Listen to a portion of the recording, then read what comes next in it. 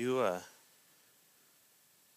appreciate the opportunity to be up here again. I don't necessarily like the circumstance on why I'm up here, but I do appreciate the opportunity. So, just remember to keep Brother Umstead in prayer. And they know they're trying to figure out what to do. So, in prepping for this, in prepping for this Sunday school this morning, something struck me, and it's something I've thought about in the past,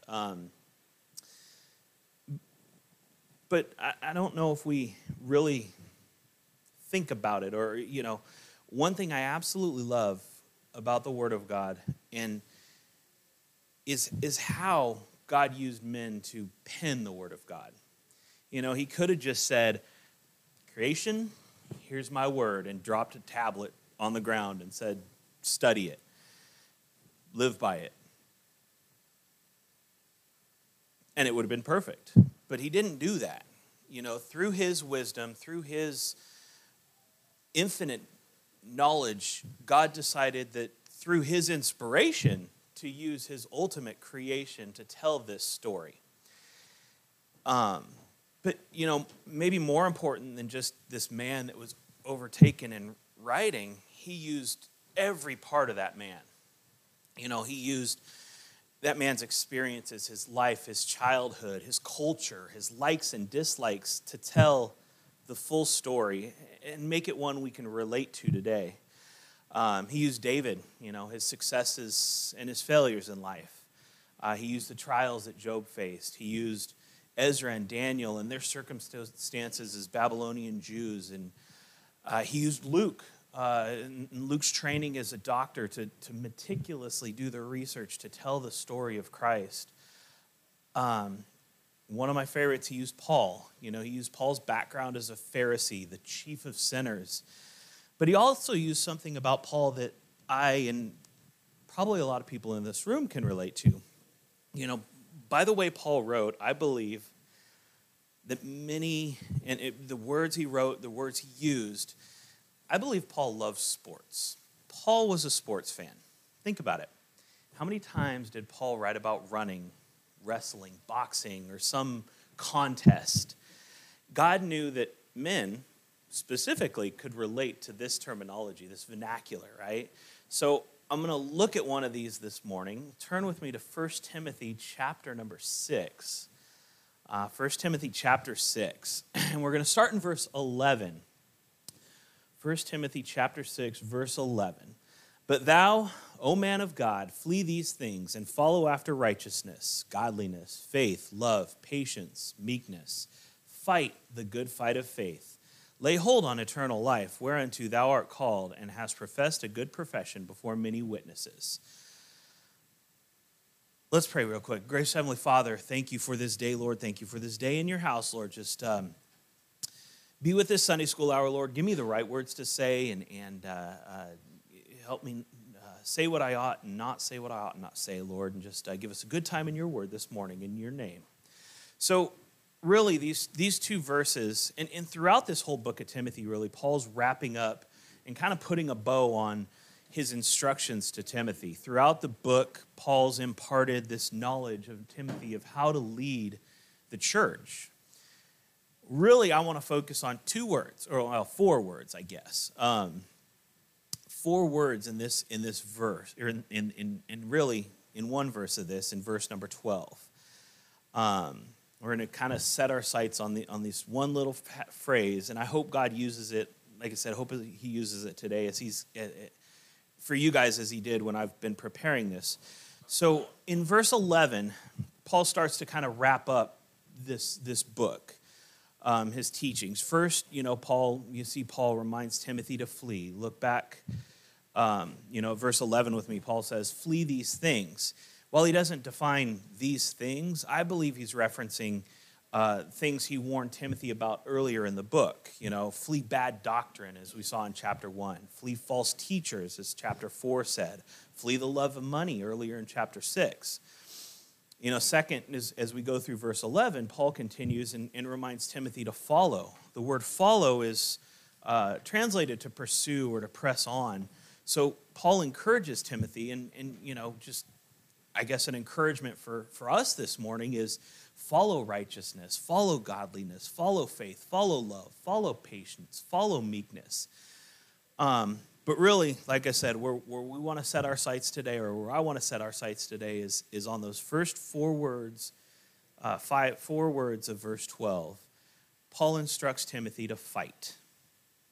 And that's where I want to focus this morning, is fight. So first Paul says, fight the good fight. So fight here, this is actually in terms of a boxing match, really. It's that struggle for a prize is what fight is translated as. Paul says, fight the good fight. We got to fight the good fight. We got to stand up for Jesus. Every time I can't help but think of that. Stand up for Jesus. You soldiers of the cross. So we're soldiers in this battle. Thinking in those terms, I kind of can't help but ask myself, when's been my last fight for the faith? So I kind of wanted to pose that question to you guys, is when's your last fight for the faith been? We're not called to be agitators. We're not called to go out and look for a fight and pick one with somebody. But if one comes, we're called to be ready. We're to put on the whole armor of God and be ready to defend and fight for the faith. So much like a boxer would prepare for a boxing match, or a soldier.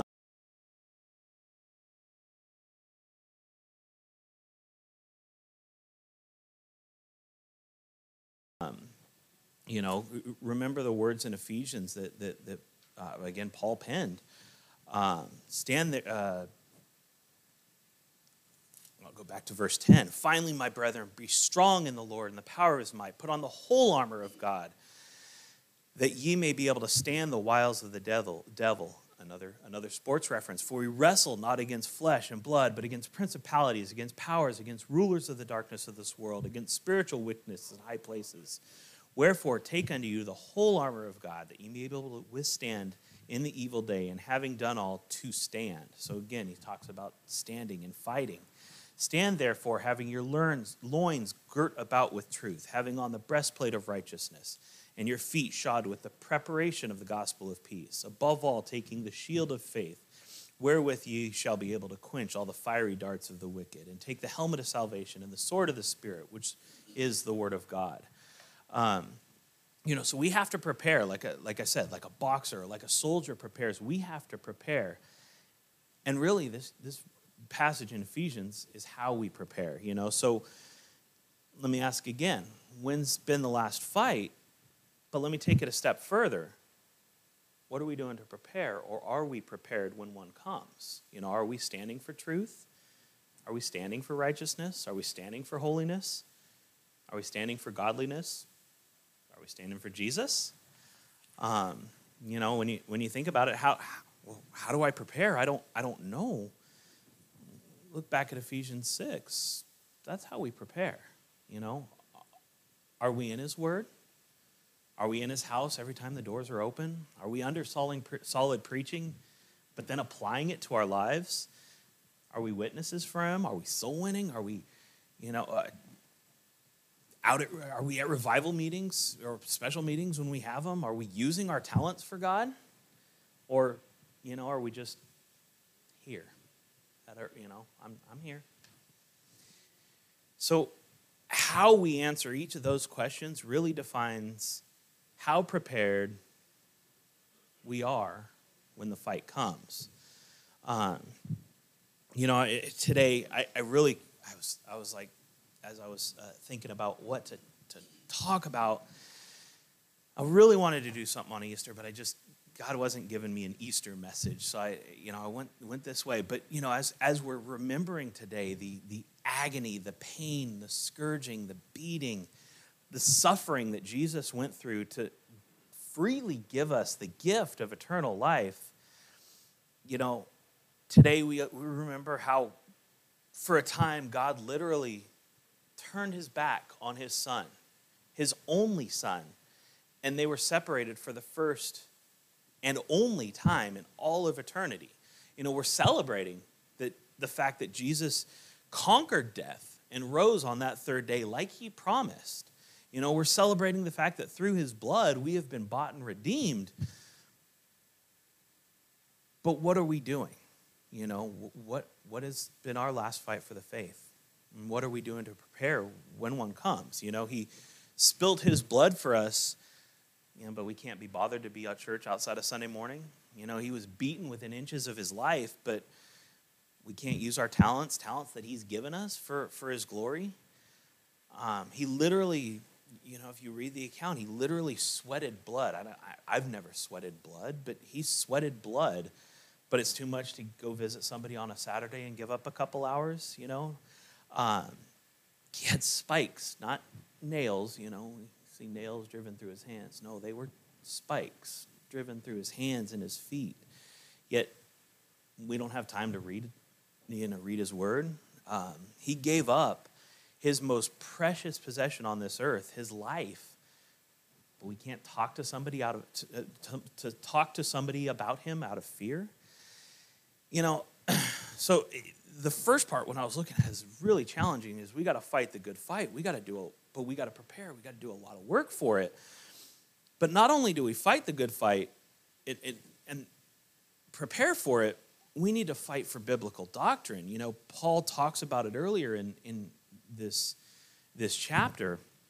And really, it's mentioned in pretty much every single book in the New Testament. Go back to verse 3 of 1 Timothy with me. And it says, if any man teach otherwise and consent not to wholesome words, even the words of our Lord Jesus Christ, and to the doctrine which is according to godliness, he is proud, knowing nothing, but doting about questions and strives of words, whereof cometh envy, strife, railings, evil surmising, perverse disputings of men of corrupt minds and destitute of the truth, supposing that gain is godliness, from such withdraw thyself. So we've got to distance ourselves from non-biblical preaching like God says, but we need to fight for biblical doctrines. We need to fight for holiness. We need to fight for righteousness. We need to fight for godliness. I was doing some reading, and in the book of Titus, Paul really talks about this. I think we like to think that today is unlike any other day. And, today, not today, but today, the age we live in is unlike any other day. And it is. We see our country kind of sliding down a hill with just the ocean in sight, and we're going to fall in. But, I think a lot of times, the time that Paul penned a lot of these words through inspiration was a lot like this day and age. Much like today, Paul saw holiness, righteousness, godliness as almost an endangered species, if you will. Many people, and unfortunately many Christians, don't desire those things. They don't desire holiness. They don't desire righteousness. We don't desire godliness. But, and sadly, some Christians don't even understand the concept of it. What's right is right. What's right in my eyes is right. We're not to mirror the world or reflect a lost society. God really expects different of us as Christians. So as I was looking at this, I was reading in Titus, and it really kind of, in a nutshell, talked about how we need to press and fight for godliness and holiness and righteousness in our entire life. So, and not today, but I encourage you to look at Titus because it's interesting. So chapter 1 in Titus really shows the emphasis of these three traits, the holiness, righteousness, godliness in the church. He's writing to Titus, and he's kind of explaining the order of the church and the importance of leadership living a holy spiritual life. Everything that in the church ought to point to God and not resemble anything of this world. And that's specific to the church and pastors in the church and leaders in the church. But, kind of as a side note, and I think I said this the last time I was up here, just because you don't hold an office in a church or you're a teenager or a young kid, every single one of us is a leader of some sort, you know. Joel, you probably got little kids looking up to you, as I know. Sam, I know there's men that look to you. Jim, same thing. You know, it's each one of us is or should be a leader in this church. In chapter 2, Paul kind of shifts and emphasizes the need for holiness, righteousness, and godliness in the home. You know, and I think that kind of hits home because that starts with us. You know, our home will really only be as godly as we are. What's preached here, what's taught here, must be reinforced in our homes. And then in chapter 3 of Titus, Paul kind of shifts to the world, and the world desperately needs holiness. The world desperately needs righteousness. The world desperately needs godliness. You know, we need to live our Christianity in this world. It doesn't do us any good to be here on Sunday, but then live Monday through Saturday as if this place doesn't exist. You know, we're not to be worldly, but we do live in it.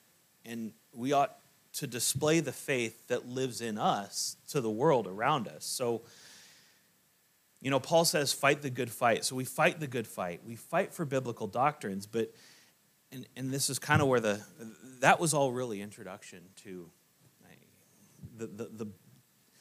I guess the most encouraging part of the message is we don't fight alone.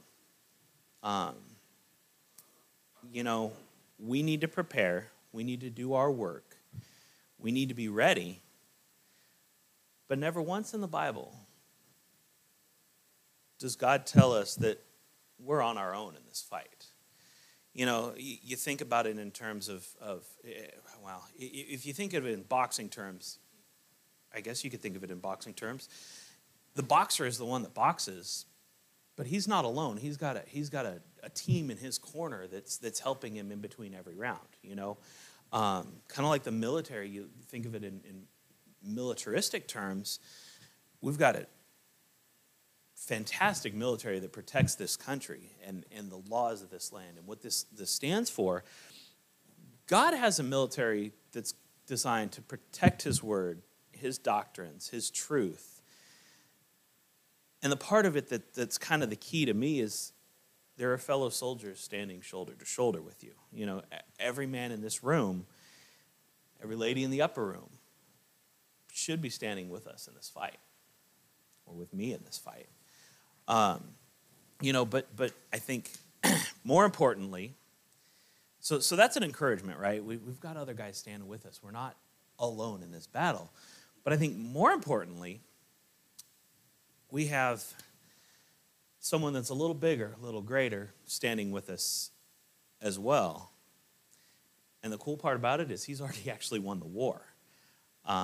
You know, God's standing with us, and we just need to look to him. So kind of as an encouragement this morning, turn with me to Psalm chapter 34. Psalm 34, and I'm going to read verse 5. And Psalm 34, verse 5 says, "They looked unto him and were lightened, and their faces were not ashamed." I mean, let's face it, we live in an era of fear and uncertainty. I mean, if this last year has shown us nothing, it's but fear and uncertainty in the world, right? With everything going on around us, it's easy for us to focus on the wrong thing. You know, some people will fix their eyes on current events, on what's going around them. Others look for that treasure that's just out of reach. Still others look inward and, you know, are kind of consumed by narcissism or self-loathing. But each one of those will lead to fear or disappointment because the focus of your attention is on something that it's flawed. It's inherently flawed. You know, current events are always changing, so there's always kind of a moving target with current events. The treasure, as soon when you get it, it just doesn't quite satisfy like you thought it was. Self-focus is always doomed with disaster. But the psalmist here, David writes of those who had a different focus. The verse doesn't say who the psalmist is referring to when he references them, they, the they. He doesn't talk about who the they are, but they looked unto him regardless of, it doesn't matter really who the they are. We have an example, a good example found in the choice that they made, in the consequences of that choice. So David, a little background on this. David's writing this psalm after fleeing in fear from the king of Gath. You can look at this story if you want to make notes. 1 Samuel 21, 10 through 15. So David's fleeing the wrath of Saul. He makes a pretty foolish choice, and he goes to Gath, which is a Philistine city. Now, I don't know if you remember, from when you're a little kid, David kills a guy named Goliath. Kind of a big dude, tall, champion of the Philistines. So David goes to this city in Gath. He's carrying this sword of Goliath that he took and he cut Goliath's head off with. He's carrying this sword with him to this town in Gath. Let me ask a question. Does anybody know what Goliath's hometown is? No? It's the city of Gath. So David is well known for killing Goliath. He's carrying Goliath's sword, and he's fleeing to this town that is Goliath's hometown. Probably not the best choice for David. So the men in Gath start speaking against David and essentially coming after him. And if read the story later, but David kind of pretends to be crazy to get away, feigns madness. So he runs away, and he ends up in this cave, that's where he penned these words as he's in this cave. So look back at verse 4. He says, I sought the Lord, and he heard me and delivered me from all my fears. So he finally made the right choice, and he sought the Lord after trying other things that ultimately failed.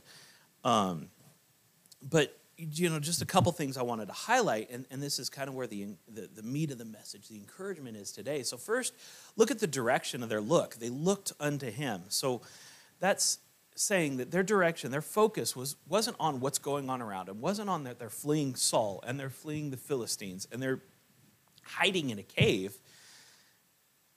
They turned their focus on the Lord. David made a foolish choice in fleeing to Gath initially, leaving Saul, running away from Saul and going to Gath. But he finally realized the danger of that situation, of focusing his attention in the wrong place. And I just thought, how often are we guilty of that same response? Instead of looking around us, all this stuff going on, work's busy, and my kid's sick, and whatever it is. Or, I'm going to have surgery. The fear, instead of looking at that and seeing only fear, only worry, we got to look up. As the psalmist expressed in Psalm 121, I will lift up mine eyes to the hills, from whence cometh my help. My help cometh from the Lord, which made heaven and earth. We can look up by looking in the scriptures. Look to God. Look to his word. The more we're in the word, the more God is revealed to us. We can also look up by supplication, by prayer. A lot of times, and I'm guilty of this more often than I like to admit, prayer is kind of the last resort. I've tried everything else. Oh, God, help me. But really, it should be our first response when we're faced with uncertainty, when we're faced with fear. As we seek God out, as we look for his help, we find that the circumstances and the problems that we face are really brought into the proper perspective, because problems are nothing with God in your corner, if you will. Going back to the boxing analogy. Next,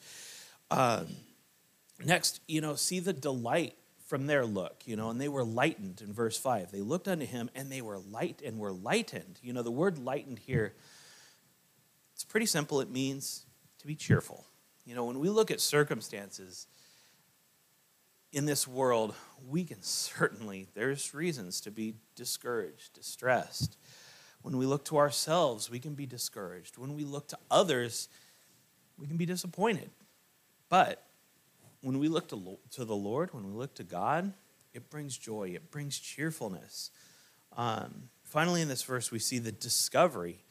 And their faces were not ashamed. They looked unto him. They were lightened. So they looked to God. They were cheerful. And then it says, and their faces were not ashamed. This word, ashamed here, carries the idea of disappointment, of being disappointed. When they looked to God, they were not ashamed. They were not disappointed. When we look to Christ, we will never be disappointed.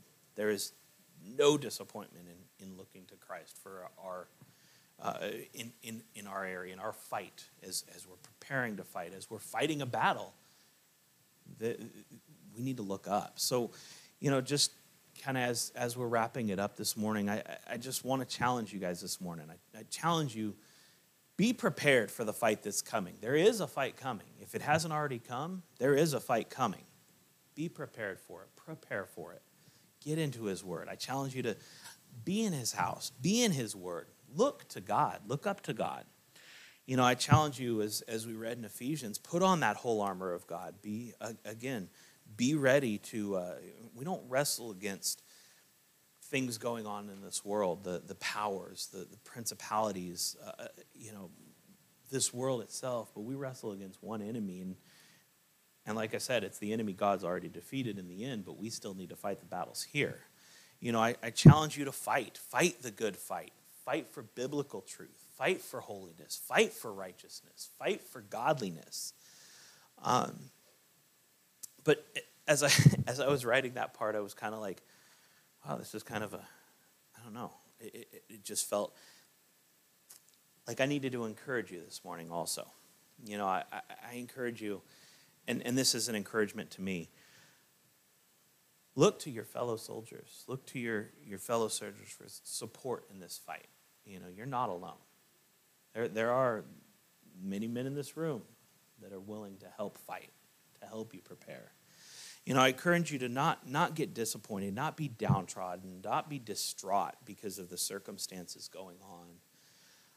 But most importantly, I want to encourage you guys to look up to the hills. Look up to the hills from whence cometh my help. Look to God. He'll never leave. He'll never forsake. He'll never disappoint.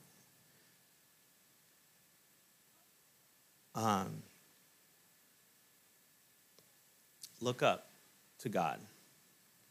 Let's go ahead and close. Gracious Heavenly Father, thank you for this day. Thank you for this time in your word this morning, Lord. Thank you for just the way you've used these challenges and encouragements in my life as I prepared, Lord. I pray that you do the same in these men's life, Lord, and that